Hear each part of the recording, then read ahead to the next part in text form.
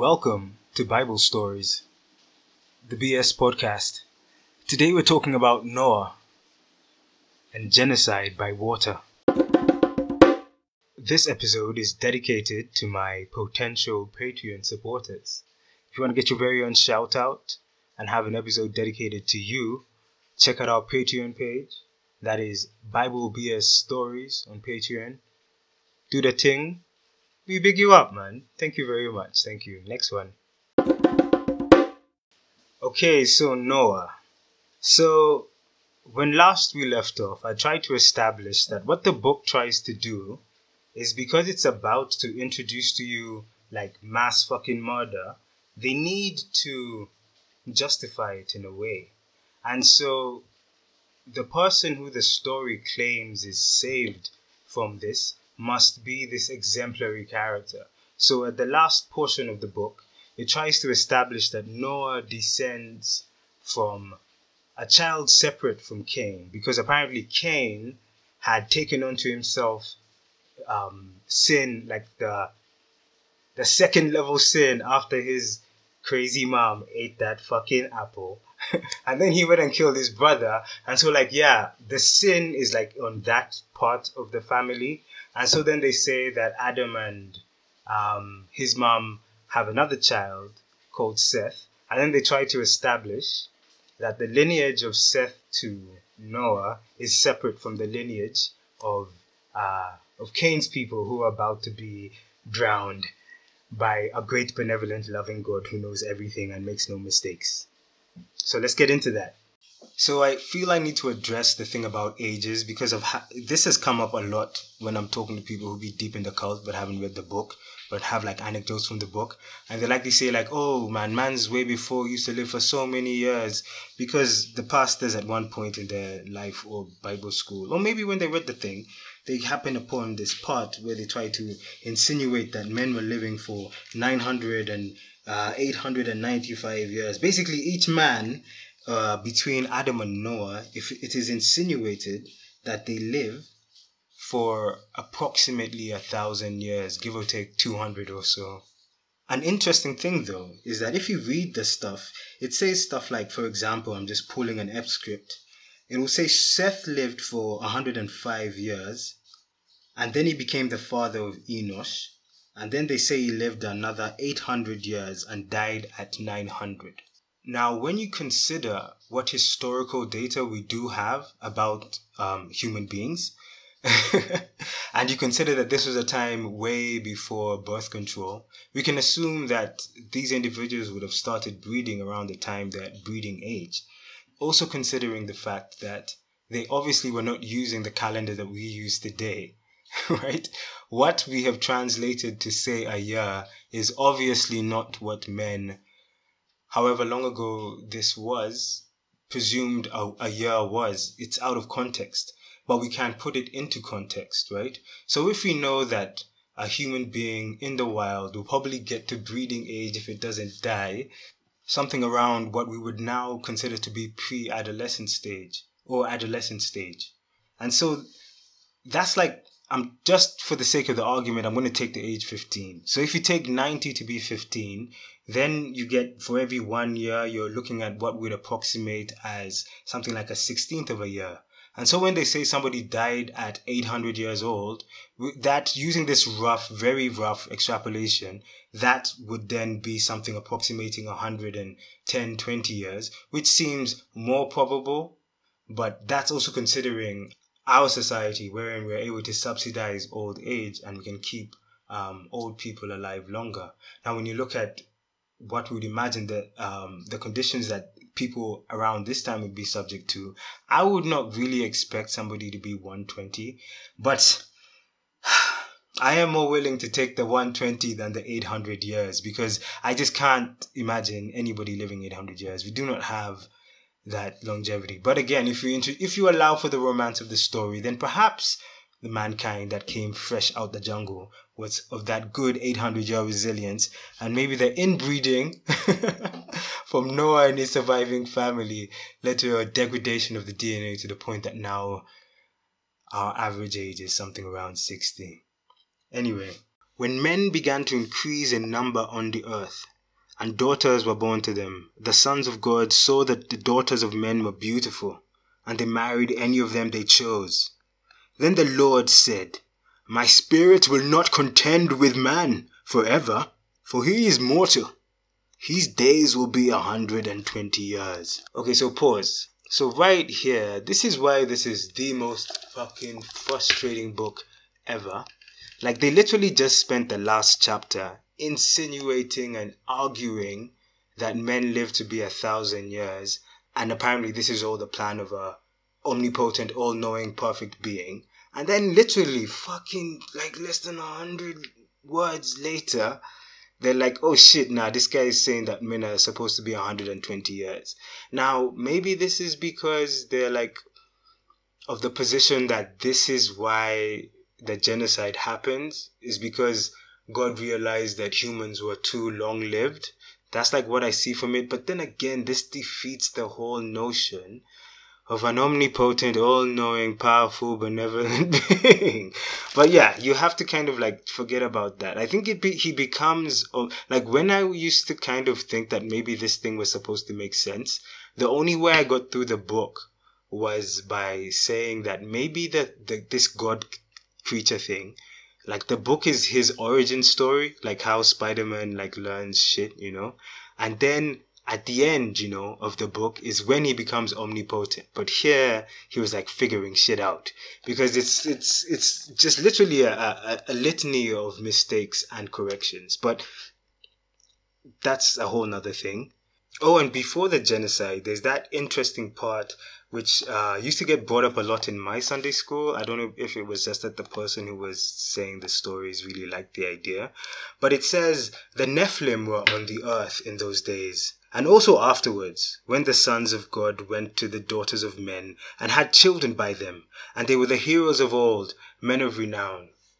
This was interpreted by those people who are interpreting the Bible to me to mean that angels were fucking humans and making like demigods, right? Now, like, I don't know why this makes me very excited, but it's kind of like, okay, the way that they framed the story to me was that God was angry that the angels were fucking the humans and like ruining stuff. And so we had to like refresh the thing and then stop the angels from fucking with this little experiment. Because remember, what God originally wanted was a bunch of naked dumb things running around in a garden eating fucking fruit. And then this fucking snake went and made the fucking girl, and now these guys are fucking his toys. Like, And so that's how it always interpreted to me. Because this is the only time that they mention angels fucking humans. And then after that, like, there's a whole story of Lucifer and taking, like, these guys who was getting their fucking dicks wet on earth down to her party palace down on earth to, like, to play the bad guy in God's little pageantry to entertain him. But anyway, yeah. This is the only time that I remember, at least in this part of the Bible, where they mention angels fucking humans. And and when I was being told this story as a child, they kind of insinuated that like God didn't like the angels fucking his humans. And when I read the book, that's kind of the idea I get, that God was mad in the same way that he was mad that his naked people who are supposed to be frolicking in the garden got all self-conscious and started asking him fucking questions.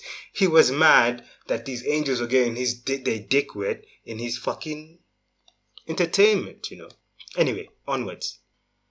And so the story goes, the Lord saw how great man's wickedness on the earth had become, and that every inclination of the thoughts of his heart was only evil all the time.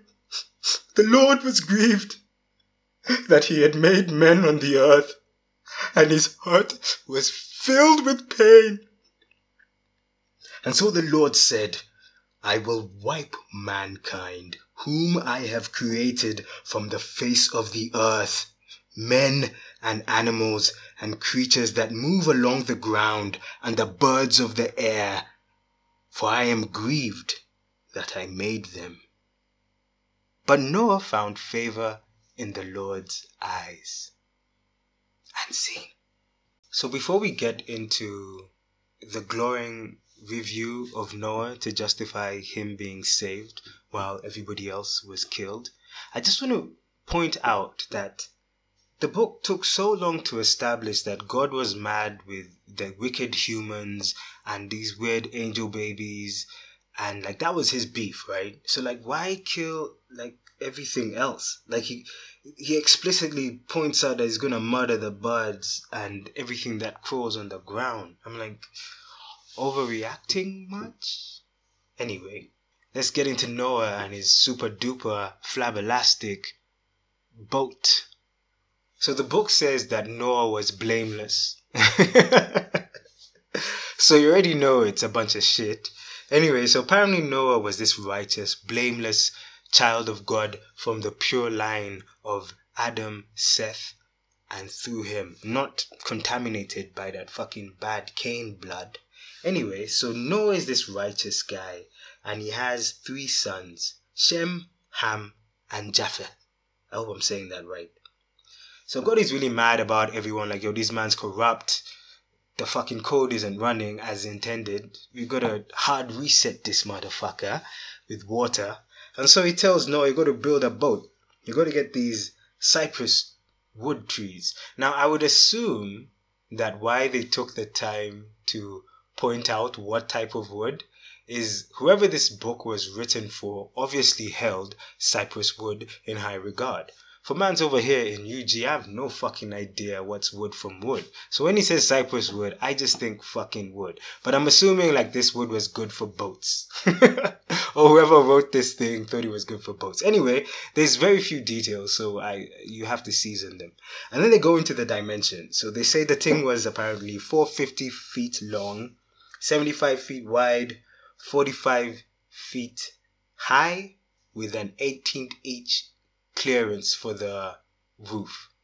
Now, my favorite thing about this and why I'm kind of happy that I was born in this time is that some crazy fucking American built a 1-to-1 scale of this thing. If you Google Noah's Ark, I'm pretty sure you'll see him. He looks like the kind of guy who would build a 1-to-1 replica of a Noah's Ark. And why this story is amazing to me and is how can you be alive today aware of biodiversity and honestly convince yourself that somebody was able to cram all of the life on Earth into the boat. But then, because I have to play devil's advocate, I'm like, okay, first pause. There you're assuming that they're saying that all of the life that we witnessed today was crammed on the boat. But if you want to play devil's advocate, maybe it was just the animals that he could get around him. And then because of evolution, like we have the biodiversity that we have today. In the same way that the flora and fauna was completely different when dinosaurs walked the earth. And only some species survived that. And then, insert time. And then today we have great biodiversity. And now as we're experiencing what, I love this word because it tickles me, the Anthropocene, wherein humans are being the great extincting factor, a lot of life is going to go extinct. But that's the thing about physics. It just keeps going, right? And then there's new shit.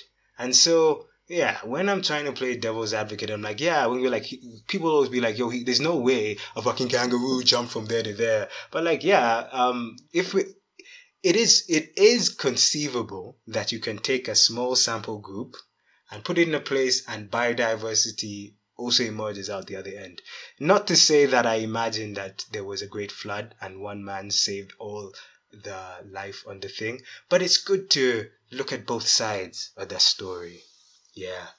And so the story goes, the Lord then said to Noah, go into the ark, you and your whole family, because I have found you righteous in this generation, and take with you 7 of every kind of clean animal, a male and its mate, and 2 of every kind of unclean animal, a male and its mate, and also 7 of every kind of bird, male and female, to keep their various kinds alive throughout the world, because, hashtag biodiversity.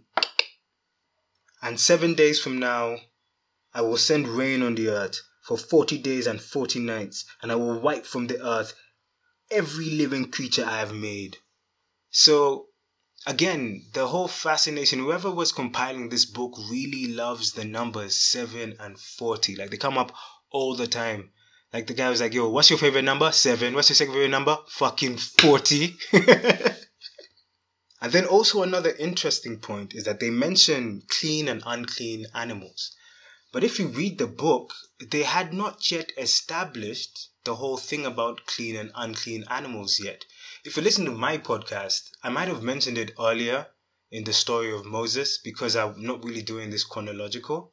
But this happens before Moses, and apparently the laws which establish which animals are clean and unclean had not yet been established. Or I guess they just hadn't been written down, and like God like told his real people, yo, don't eat that. That's unclean, bro. And then it's just later when Moses was being the great ratifier that he put that shit down to paper, rather to tablet. Anyway, so yeah, they load up the boat, biodiversity achieved. I guess I had compartments. And they know they gotta wait out 40 days and 40 nights, and I guess then the killing will be done. Yeah, so these guys tough it out for 40 days, and then they get off the boat. Noah, his wife, his sons, and their daughters. And God reaffirms to them, I guess, the promise that he had kind of made to Adam before he decided that Adam was a bunch of waste man and was going to kill everything he ever made and start over with Noah. Anyway, so it's like, okay, I promise again that you will be fruitful and increase in number and fill the earth, and the fear and dread of you will fall upon all the beasts of the earth and all the birds of the air and upon every creature that moves along the ground. And upon all the fishes of the sea, them too. They were given into your hands. Everything that lives and moves will be food for you because you are bad man. I love you, Noah. I love you. I love you. I love you, Noah. You're a good boy, Noah. Eat all the things, Noah. I digress. But you must not eat the meat that has its lifeblood still in it. And for your lifeblood, I will surely demand an accounting. I will demand an accounting for every animal. So don't be eating my things I gave to you before saying thank you because, yo guy, who feeds you? Who's your daddy? Anyway, I'll demand an accounting, blah blah, for the life of his fellow man. Whoever sheds the blood of man, and by man sheds his blood be shed, for in the image of God has God made them. That's to say, like, you guys are good now. Those guys were really corrupt. They were killing each other. They were fucking angels and shit. You guys are good. So, like, don't kill each other and eat all the things and say thank you. And maybe we can do this thing right. And don't be like your stupid fucking ancestors who couldn't fucking not eat what I told them not to fucking eat. And so God gave them a kiss and life started anew. If you'd like to support this podcast, we're on Twitter and Patreon. That is at BibleBS on Twitter and Patreon. BibleBS.